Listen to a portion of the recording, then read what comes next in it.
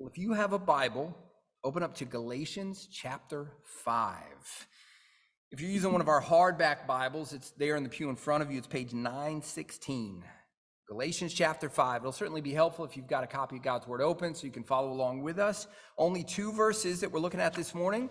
So and these are in the midst of a passage that we preached last Sunday, but it seems good to narrow down and to kind of zoom in on these fruits of the Spirit. So we understand from last week that the Holy Spirit, we have the Spirit inside of us as Christians. The Spirit now is able to overpower our sinful flesh. And we looked in particular at some of the fruits of our sinful flesh that the Spirit pushes back on and frees us from. But of course, we're also given these positive fruits of the Spirit. And that's what we're going to look at this morning, Galatians 5, verses 22 through 23. There's sort of a bare bones outline on the back of the worship guide, if that's helpful for you to keep an eye on as we move along. In Maine, when we lived in Maine, trees were falling down all the time. So part of that is because the soil in Maine is really, really rocky.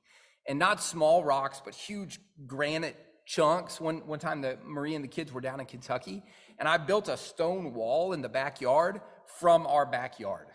So I would walk 10 feet, and I would pull a huge rock out of the ground, and I would walk back and sit it down. And then under that rock, there were 4 more rocks. So I just kept bringing rocks. Well, because there's so many rocks, the soil is so rocky, the trees, they spread their roots out, but they can't get real deep. And then, of course, we've got a lot of snow, and so that hangs on those trees. Or we would have big windstorms in the fall. So lots of downed trees all the time.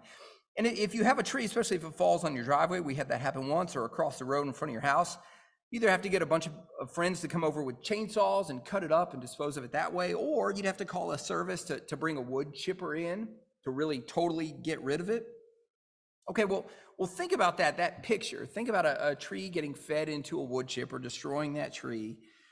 That's really a good picture of what's been going on in the book of Galatians so far, these first 5 chapters. So before I was a Christian, we were like that fallen tree, laying down there dead. So you were rotten. You had failed the purpose for which you were created, which was to stand, to bear fruit for the Lord. That's what we were supposed to do. We had not done that. Instead, because of your sin and rebellion against God, it was like you were laying dead across the Lord's driveway, sort of a crude way to put it. Not only were you not working for the Lord, but I was actually working against the Lord, laying there dead. You and I, because of our sin, because of that, we deserve to be destroyed. So just like that tree, it's a nuisance. That's what we deserved, for somebody to bring the wood chipper, for us to be taken out of the way, destroyed. Just like Paul told us in Galatians 3:10, everyone who does not obey the commands of God perfectly deserves to be cursed, destroyed, right? Put in the wood chipper. But of course, what Galatians has been telling us, the good news of the gospel, is that God sent Jesus to pay for all of our sins by him living a perfect life and then trading that perfect life, giving it up to death on the cross so we don't have to. He was cursed, so we don't have to be cursed. He stood in our place and took God's judgment on our behalf. And because of that, it's like instead of going into the wood chipper, you get dragged off the driveway, out of the way. Let's say you get laid next to the tree line, over there in the forest next to the house. You've been spared from destruction. But see, the gospel of Jesus, it's too good, and that's because God is too good, for it just to stop there. That's not the only good part of the gospel, is that we're spared from judgment. No, the Lord is too good for that. We're not just dead trees that are laying on the ground and not being destroyed. No, once he's saved us by the blood of Christ, then what he does is he picks you up and he makes you alive again, and he plants you, and then he produces fruit through you. He makes you a healthy, living tree. That's part of the good news of the gospel. So what does that tree look like? That's an illustration. What's it look like literally? What are the fruits that the Holy Spirit produces in the Christian? How can a Christian be identified? Well, Paul tells us here in our passage this morning the kinds of fruit that the Lord produces through living trees. So verse 22 and 23 of Galatians 5. But the fruit of the Spirit is love, joy, peace, patience, kindness, goodness, faithfulness, gentleness, self-control. Against such things, there is no law. Now, we're going to look at these particular characteristics and what they mean, but we want to understand why we're doing this. So what are we hoping will happen as we learn about these particular fruits of the Spirit? What is it the Lord is wanting to change in us as we hear about these things? Well, I think two main things that are supposed to happen to us as we interact with these fruits of the Spirit in His Word. So first of all, we'll be encouraged. We'll be encouraged as we recognize how kind the Lord is to not just forgive our sins, but also to give us new life, to make us healthy, to make us thriving, living humans, the way that His Spirit does, to live life the way it was meant to be lived in this world. So we'll be thankful, we'll be encouraged. But second, we're being called on to pursue these fruits of the Spirit. So these are things the Spirit does in us, but He also gives us His list so that we would pursue these things. There was a British theologian, he's gone home to be with the Lord, his name's J.I. Packer, but he said this, he said, in Christianity, holiness is a gift and a command. That's exactly what we just said, right? The Spirit provides these fruits. He puts these things into you, but holiness is also a command. We're also supposed to work alongside the Holy Spirit to pursue these things. In fact, look at the imperatives surrounding this list. Look at verse 16. There, Paul tells us, but I say, walk by the Spirit. Down in verse 25, he says, if we live by the Spirit, let us also keep in step with the Spirit. Okay, so what's he getting at there? Well, it means that we aim for these characteristics to become more and more recognizable in our lives. These are the things we're aiming for as Christians. This is where the Holy Spirit wants us to go. So the Lord is using our time in this passage this morning to grow us in these qualities. He's calling us to pursue these characteristics for His glory. And here's the way we'll look at these two verses. So there's 9 fruits listed here. We're going to categorize them into 4 categories. It seems like Scripture would say, yeah, these particular things go together. These particular things go together. So here's the categories. They're listed there on the back of the outline. So first is the kind of heart the Christian has toward other people. We're going to see fruits that line up under that category. The kind of heart the Christian has toward circumstances. So the circumstances in your life, the fruit that should come in the midst of those circumstances. The kind of heart that we have toward sin. And finally, the kind of heart we have toward Jesus. Those are the 4 categories that we'll look at this morning. So first, what kind of heart toward people does the Holy Spirit produce? And it's helpful to note here just at the front end, the fruits that are listed, they aren't behaviors, at least not simply behaviors. It goes beyond and above that. Paul doesn't say the fruit of the Spirit is doing good things or being nice or helping people out. He doesn't list particular behaviors here. He could have done that. He doesn't. Now, what the Lord gives us is qualities of character. It's bigger, isn't it?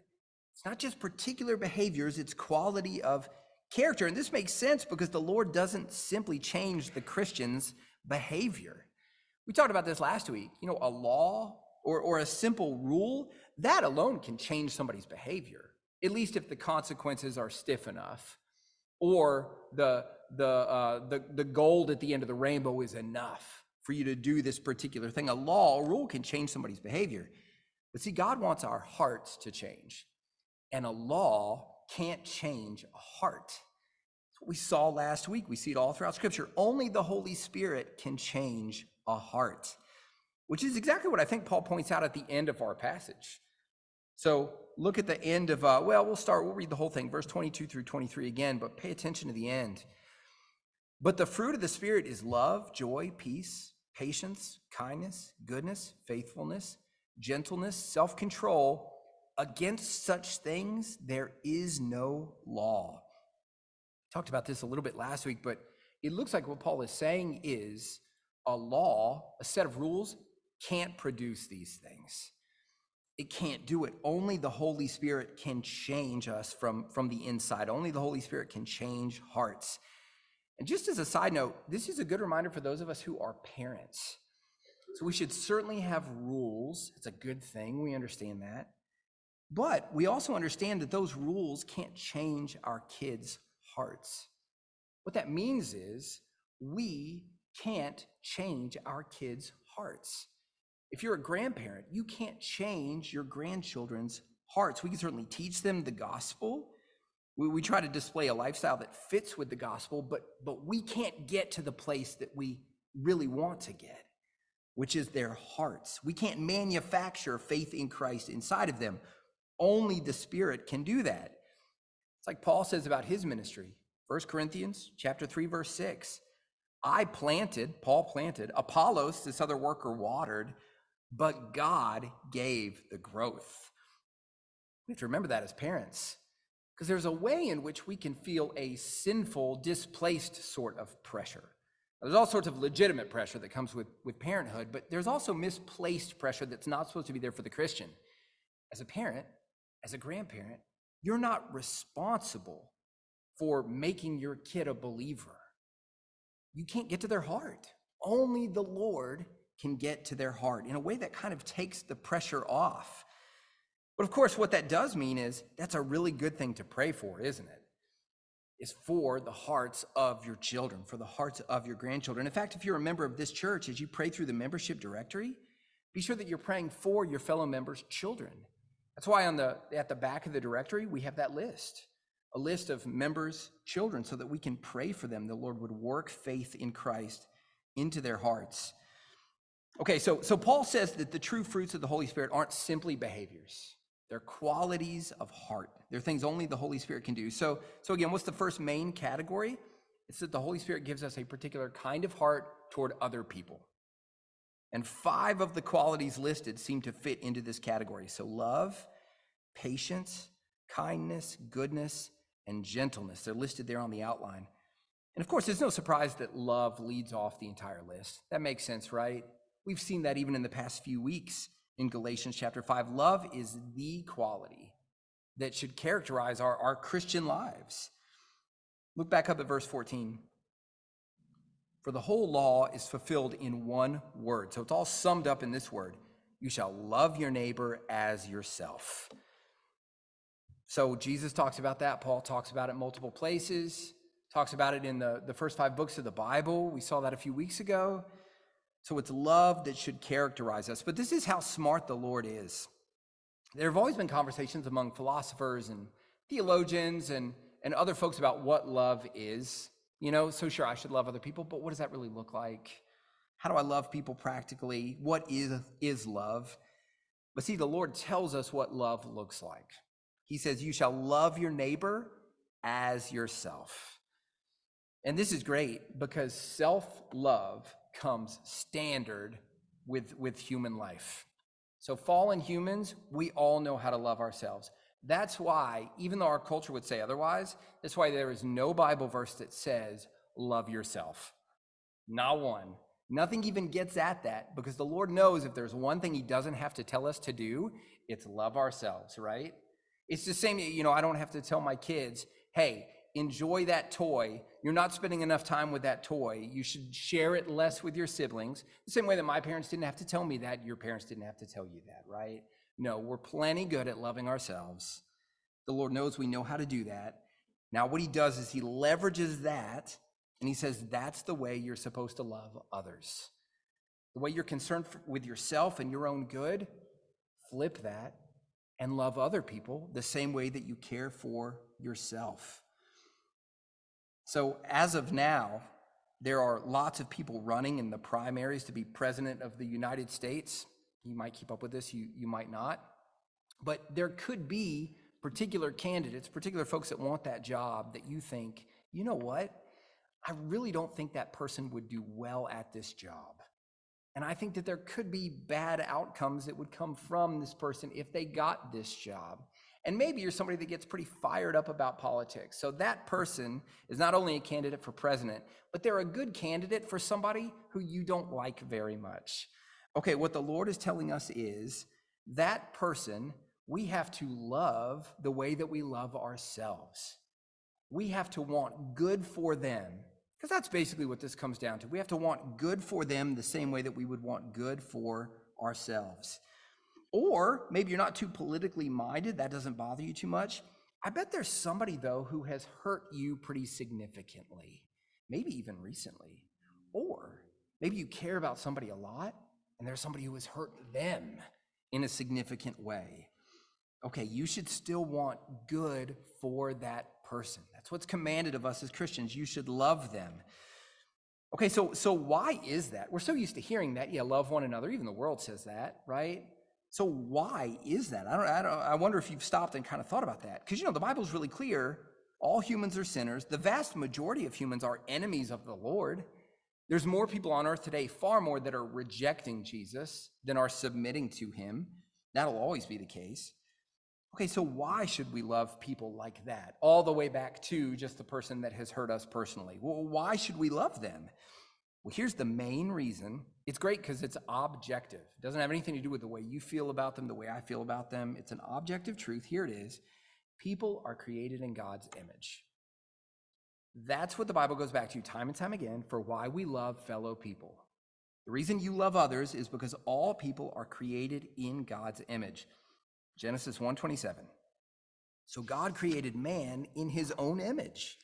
In the image of God, he created him. Male and female, he created them. Every human being is made in God's image. We're all sort of, in the ancient Near East, the context in which the Bible was written and lived out, so if a king or an emperor conquered a place, oftentimes they would send in statues or pictures of the emperor.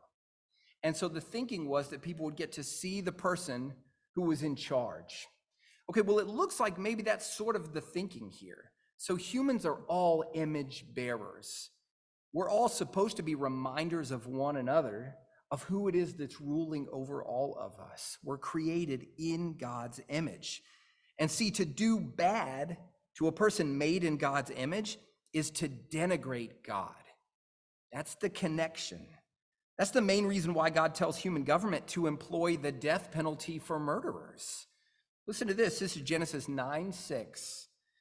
The Lord says, whoever sheds the blood of man, by man the perpetrator, shall his blood be shed. So the death penalty, capital punishment for murder. Why?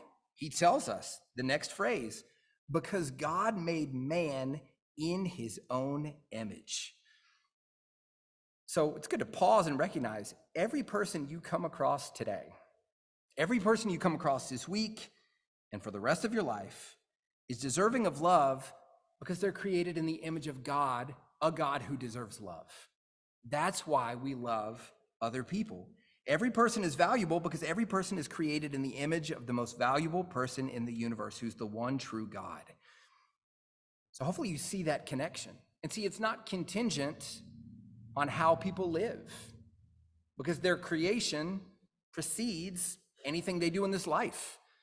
So to figure out whether to love somebody, you don't look at their behavior or their character. No, you look simply at the fact that they're created in the image of God.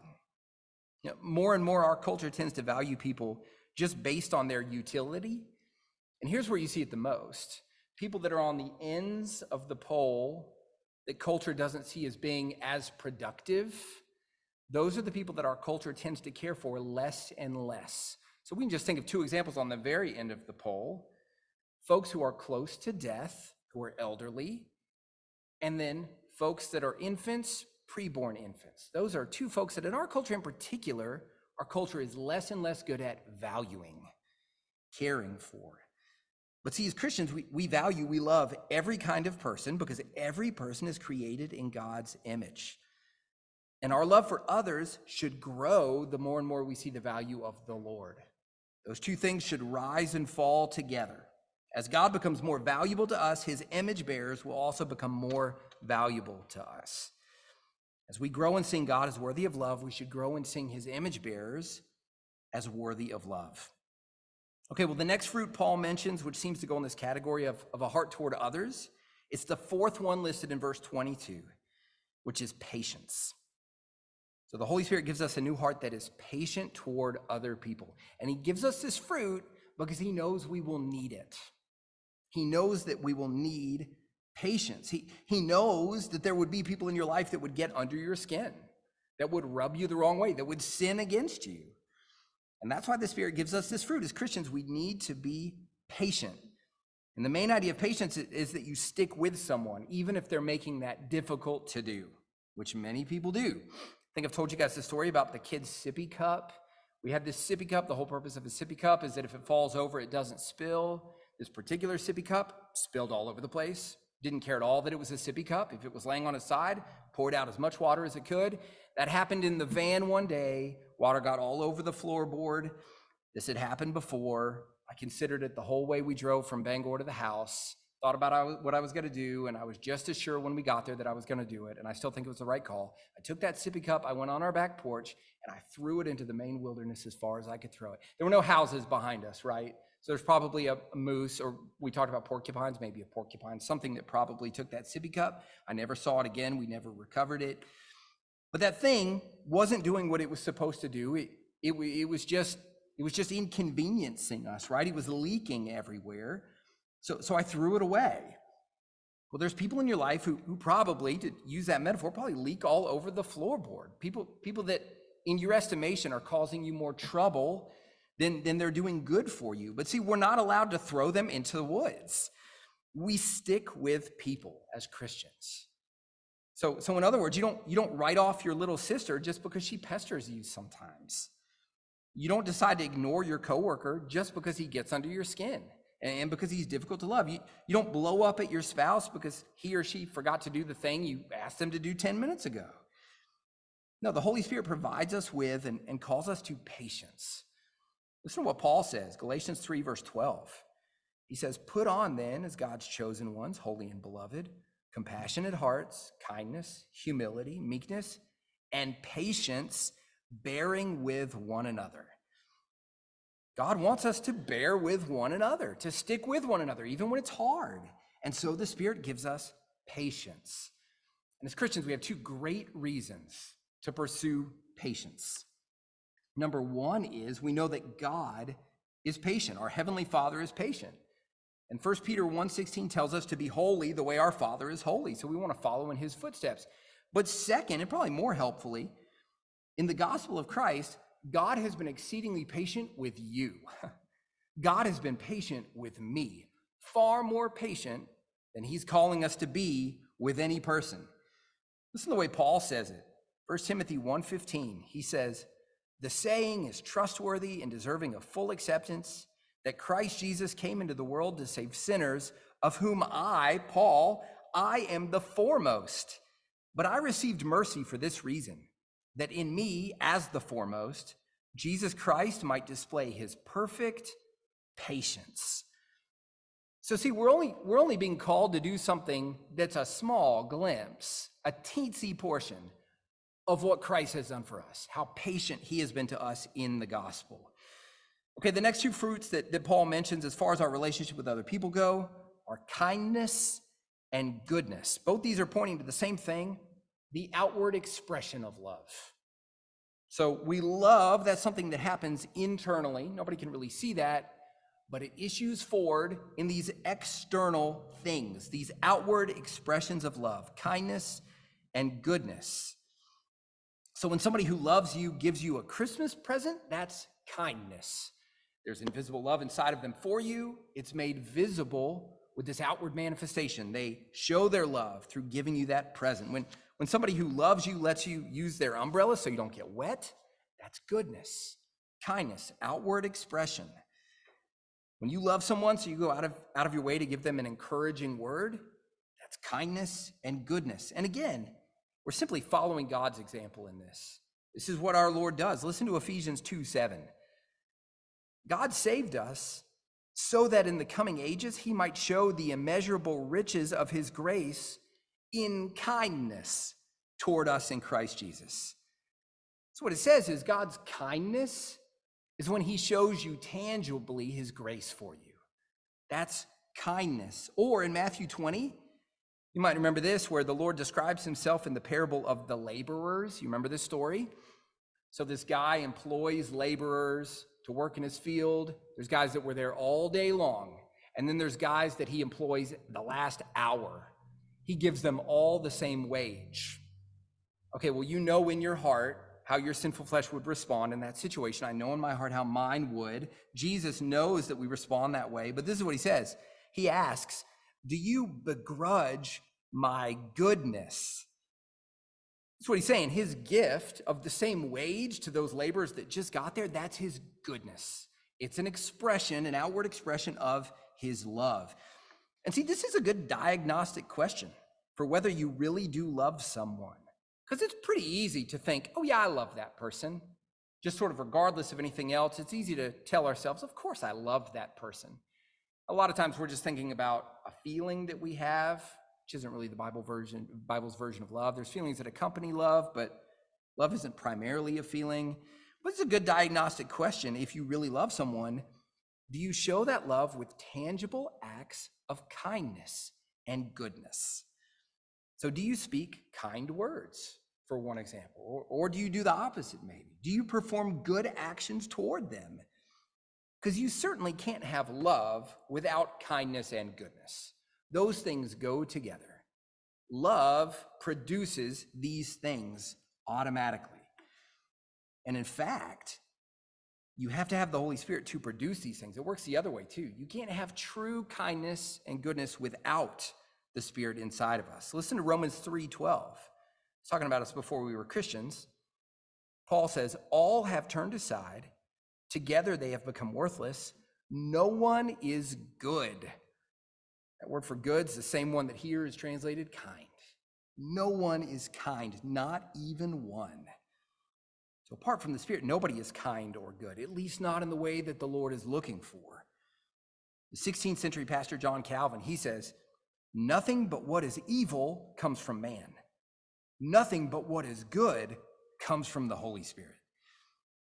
So see, we're reminded we can't produce kindness and goodness in ourselves, just like any of these fruits. But praise God, the Holy Spirit produces these qualities in the Christian. And we're called to pursue kindness and goodness more and more. Well, the final fruit that seems to fit in this category, the biggest category Paul gives here, of a heart toward others, is found at the very beginning of verse 23, gentleness. So as a Christian, not only are you supposed to love others and be patient toward others and be kind to them, you're also supposed to be gentle toward others. Now, we know what that word gentle means, but Paul gives us this really helpful contrast that it's helpful to keep in mind. This is 1 Corinthians 4:21. Listen to this contrast.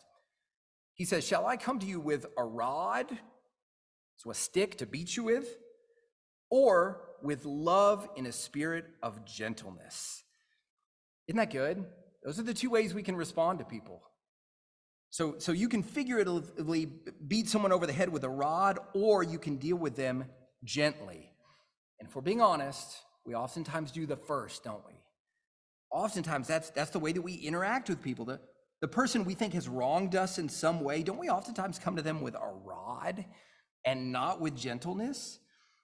You know, how often have we come to the person who we disagree with on something with a rod and not gentleness? How often do we come to our family members who have inconvenienced us in some way? So we had a plan maybe about what our afternoon was going to look like, and then our family members, at least in the way we see it, get in our way. They deviate, they push us off the path of that plan that we had. Don't we oftentimes meet them with a rod and not gentleness?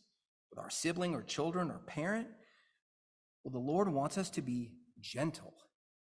Ephesians 4:1, I urge you to walk in a manner worthy of the calling to which you have been called, with all humility and gentleness. Jesus says it this way in Matthew 5:5. He said, blessed are the meek. It's the same Greek word. Blessed are the gentle, for they shall inherit the earth. Look at what Paul tells us one paragraph over, Galatians 6:1.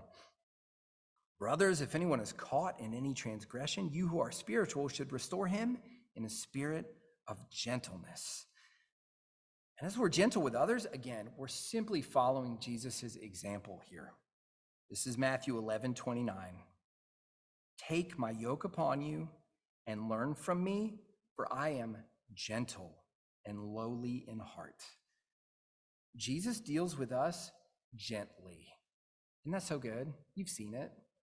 Haven't you seen it even this week? He's been so gentle with you. He does it again and again in your Christian life. He's loving toward you and patient and kind and good and gentle. So these are some of the fruits of the Spirit that we've been given, and this is where the Spirit's calling us to go. to pursue these qualities more and more, to grow in these things. So pursue these fruits of the Spirit. But our passage makes it clear that the Spirit also gives you a new heart toward your circumstances. These two characteristics are back to back in verse 22. He says, but the fruit of the Spirit is love, joy, and peace. So the Holy Spirit gives you joy and gives you peace. And these, again, are both responses to our circumstances in life. It looks like that's what he's talking about. So when you find out you did not get that job promotion that you think you deserve and you thought you were going to get, or you find out your roof is leaking, or that your child is sick, or your friend passed away, how do you respond? Those are hard circumstances. How do you respond? Because we understand we live in a world greatly affected by sin. So we'll be in the middle of hard circumstances often. How is the Spirit calling us to respond? Well, with peace and joy. So let's summarize what these words mean. Peace, at bottom of it, means you know everything is ultimately going to be okay.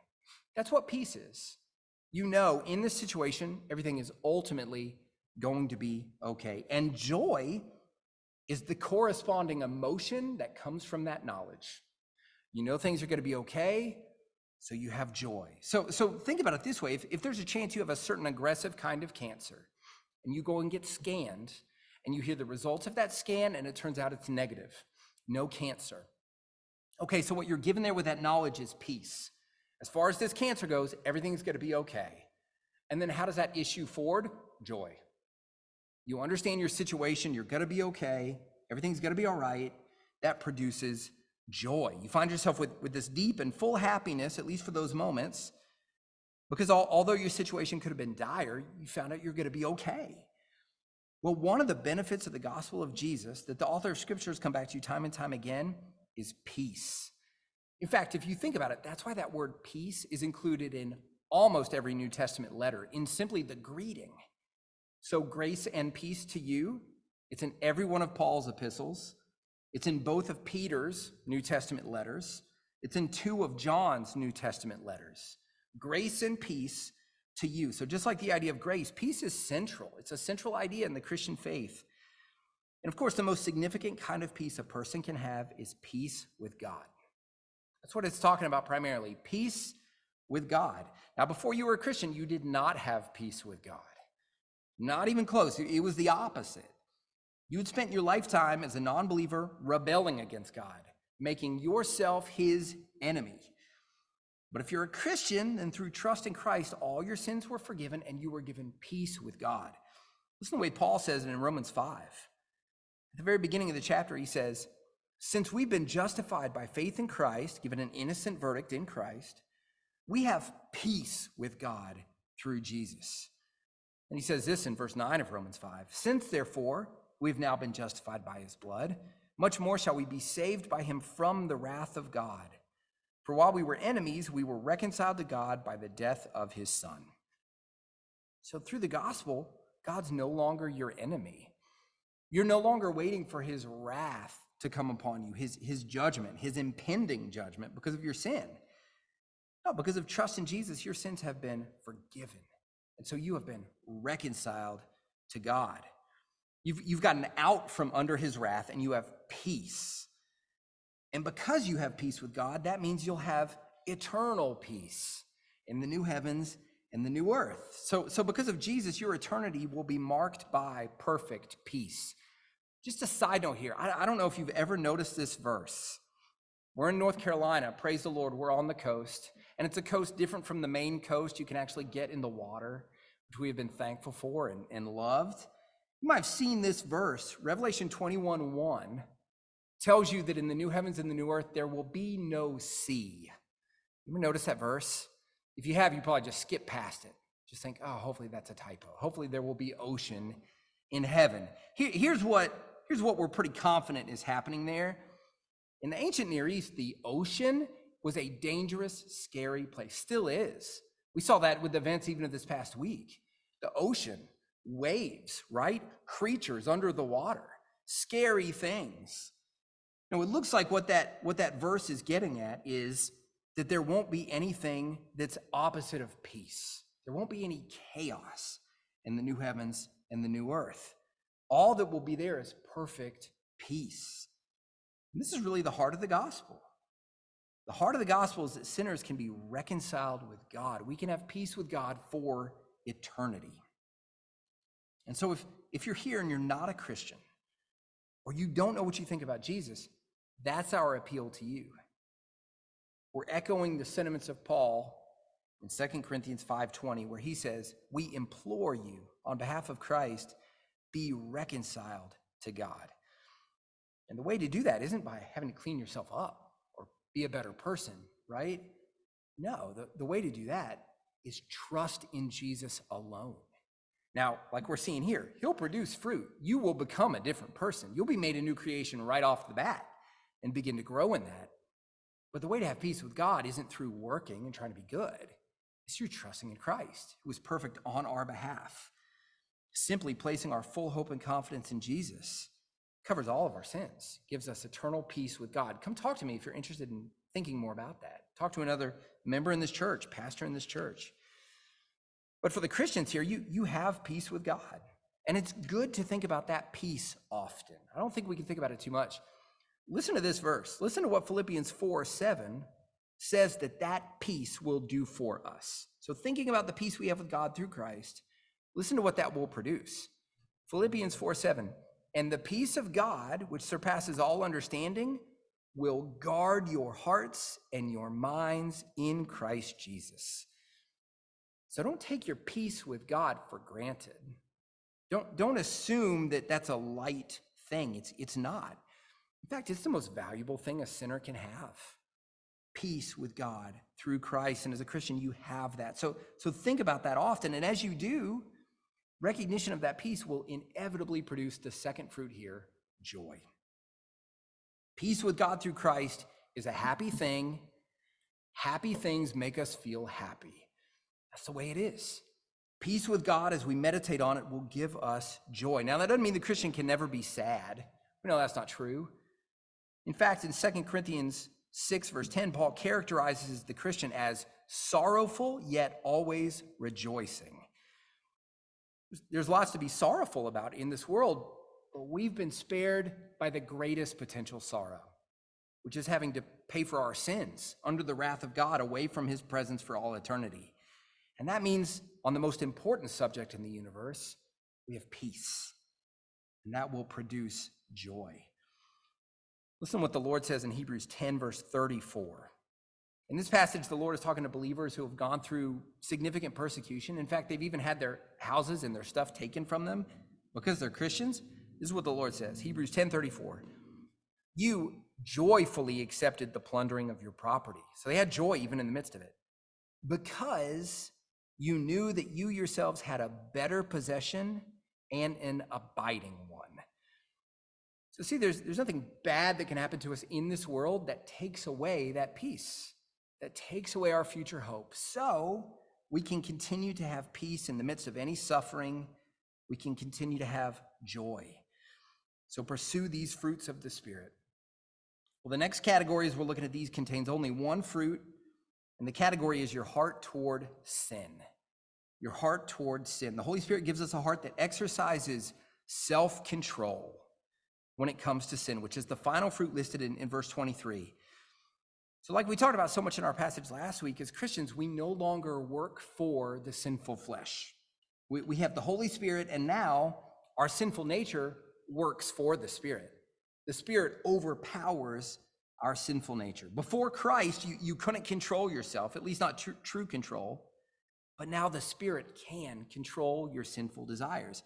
Look back up at Galatians 5, verse 16. But I say, walk by the Spirit, and you will not gratify the desires of the flesh. So the Spirit gives us the power to say no to our sin. The Spirit gives us self-control. And that's because God knows that's best for us. So just think about people you've known in the past, or maybe even now, who have very little self-control. How'd that go for them? Haven't you seen havoc be wreaked in lives where they don't have self-control in their relationships, in their employment, in their overall life? It's like Proverbs 25:28 says, A man without self-control is like a city broken into and left without walls. If we had no self-control, our sin would just flood into our lives, do whatever it wanted to do. And again, that was our situation before coming to know the Lord, but of course now it's not. So by way of application, do you exercise self-control? Do I exercise self-control? So how often during the day do you have a particular desire that you say no to? Is that something that happens in your life much, regularly? And most importantly, how often do you say no to sin? So when you feel that impulse to brag about yourself, to make yourself look good to other people, do you ever say no to that impulse? Or when you feel that impulse to be sinfully anxious about the state of the world, do you ever say no to that impulse? Or if you feel that impulse to gossip or lust or love money, do you ever say no? As incredible as it sounds, we can because of the Spirit. Listen to 2 Timothy chapter 1, verse 7. For God gave us a spirit not of fear, but of power and love and self-control. Or Titus 2:11, for the grace of God has appeared, bringing salvation for all people, training us to renounce ungodliness and worldly passions and to live self-controlled, upright, and godly lives. So not only is the Christian loving toward others, peaceful and joyful toward our circumstances, the Christian is self-controlled when it comes to sin. Well, as we close, let's look at the first fruit of the Spirit when it comes to our heart toward Jesus, which is the final category. This is what Paul's getting at with that last word in verse 22, faithfulness. So we understand this word faithfulness, that's when you fulfill your commitments, right? You're faithful. And if you're a Christian, then your most important commitment is to the Lord. You've pledged yourself to Christ. That began the moment you first trusted in Jesus. That was declared publicly through your baptism. It's part of the way that symbol is meant to be used to show our commitment to Christ. You've pledged to put all your hope in Jesus. And that's exactly what Jesus has called us to do, to be faithful to him. Paul tells the Antioch church in Acts 11:23, he tells them, remain faithful to the Lord. We're supposed to be like Ephesians 1:1 says, faithful in Christ Jesus. Revelation 2:10 tells us in what kinds of circumstances we're supposed to remain faithful. And it's even the most difficult ones. There we're told to be faithful unto death. Of course, we're supposed to want to hear those words from Jesus in Matthew 25:21, well done, good and faithful servant. So what does it mean to be faithful to Jesus? It's the last thing we'll talk about. Well, it certainly means we aim to obey him and honor him in our practical lives. We should aim for growth in all the areas we just mentioned in this passage. But at heart of it, faithfulness to Jesus means you're holding on to Jesus. That's the main idea. Faithfulness to Jesus means you're holding on to Jesus. You realize how much you need him. Like Jacob wrestling with God in the book of Genesis, you remember that? Where he says, I won't let go. That's the idea. No matter what's going on around you, you won't let go of Jesus. Like that hemorrhaging woman in the gospel stories, you know all you really need is to touch him, to grab hold of his garment.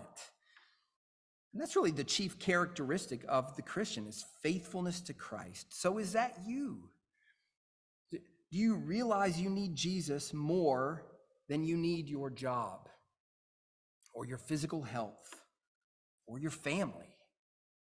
Are you like the guy in Mark 10? You might remember this. The crowd's telling him to be quiet, but he just keeps hollering louder and louder, Jesus, have mercy on me. So be faithful to Jesus. Hold on to Jesus. But see, here's the great part. His faithfulness precedes ours. Jesus' faithfulness to us comes before our faithfulness to Christ. Listen to Hebrews 10:23. There we're told, let us hold fast the confession of our hope. That's Christ. Let us hold fast the confession of our hope without wavering. So like we've said, hold on to Christ, right? Do it without wavering. But now listen to the rest of that verse. Let us hold fast the confession of our hope without wavering, for he who promised is faithful. So we're called to be faithful to Jesus because we know primarily, and before we were faithful to him, he's faithful to us. Even your faithfulness to Christ is simply following his example toward you. So because you know how faithful Jesus is toward you, pursue Christ, be faithful to him. Exercise self-control toward your sin. Exercise peace and joy in all circumstances and love toward others. And we know one of the best ways you can love your fellow church members here at Cornerstone is to pray for them. So just a note here, because these are such great things to pray for one another, aren't they? A lot of times it's easy as believers to think that the best way to pray for somebody is something where it's contingent on their circumstances. So to really pray for this person well, the best prayer I can pray for them, I need to know what's going on in their life. And certainly, there's things to pray for one another. We'll have a leg up if we know what's going on in their life. But the Bible makes it clear the most significant, important prayers we can pray for one another as Christians are the prayers we can pray if we know nothing about their external situation. The things that the Lord wants for us are these fruits of the Spirit. We can pray these for one another, even if we don't know exactly what this past week was like or what difficulty is going on in life. These are great things to pray for one another. And of course, we need to encourage each other as we press on in pursuit of these fruits of the Spirit, as we grab onto these characteristics the Lord provides for us through the gospel of Christ. But the fruit of the Spirit is love, joy, peace, patience, kindness, goodness, faithfulness, gentleness, self-control.